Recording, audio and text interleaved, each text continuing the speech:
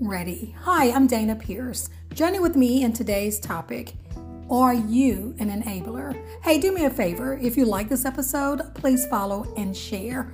Quick note, all new episodes will be posted on Wednesday at 5 a.m. Central Standard Time. Let's get started. James 1:5 says, if any of you lacks wisdom, you should ask God, who gives generously for all without finding fault, and it will be given to you.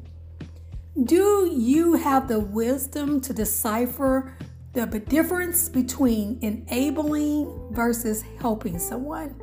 In times your intention may be to help. Needless to say, you become a crutch or labeled as an enabler. The issue becomes problematic simply based on a lack of wisdom that leads a person to become totally reliant on you with no intent to better themselves. Then use the guilt factor on you when you stand up and say no more. Don't allow guilt to overpower you when you should say no. You may be scrutinized for saying no, and it's okay. You would not be the reason of being tagged as an enabler. You may be resented and disliked. Not a good feeling, however. You would have set boundaries of what you would not be, and that is an enabler. Excuse me for not providing Google's definition of an enabler before diving right into my message. An enabler is one that enables another to achieve an end, especially one who enables another to persist in self-destructive behavior by providing excuses or by making it possible to avoid the consequences of such behavior. Laziness. Have a kid or an adult that refuse to go out and work, refuse to take on responsibility, just being plain lazy. An addiction, someone who may be addicted to drugs, alcohol, but yet we make excuses for them, or even wastefully spending their finance. When you become an enabler, you are no longer helping. You have set up an expectation of dependency, not independency, for an individual. Simply put, you will be given the title as an enabler, a negative impact to the person as well as to self. That person's outlook would be, why do for yourself? Why think for yourself when you have an enabler to do it for you?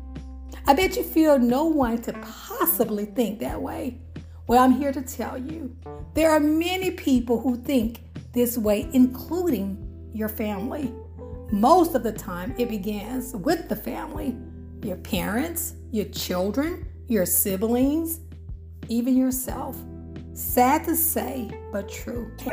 And enablers' behavior can be stimulated from their past experiences of not receiving support to overly or wrongfully compensate someone's bad behavior and confuse it as helping, but yet crippling that person. Let's call that unintentional behavior. Nevertheless, it is still classified as an enabler. If you are personally being enabled by an enabler, do you honestly enjoy it or struggle with confidence or self-worth in bettering yourself? If so, you have to tell yourself you want more to life than codepending on someone else. You must get motivated, make moves, and desire more for yourself instead of sitting back and making excuses to yourself. You have to convince yourself and believe in yourself that you can do it. Listen, you can figure it out. If not, you would then need to seek wisdom. A well-known preacher by the name of Dr. Charles Stanley said, but yet I'm paraphrasing it, We must not always be available to help someone because God could be working on that person and we are in the way. Wow, let that sink in. Is it possible that we are an enabler to that person? Insane, right? But oftentimes, facts.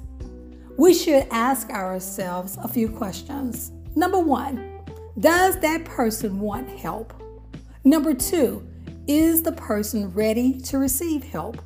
Number 3, is that person ready to get up and do something about it? And number 4, are you the chosen vessel to provide the help? If no to any of the above questions, get out of the way and allow God to work on them. The person has to want more or suffer the consequences of their own laziness or self-pity. Sometimes, and most times, those are the best lessons.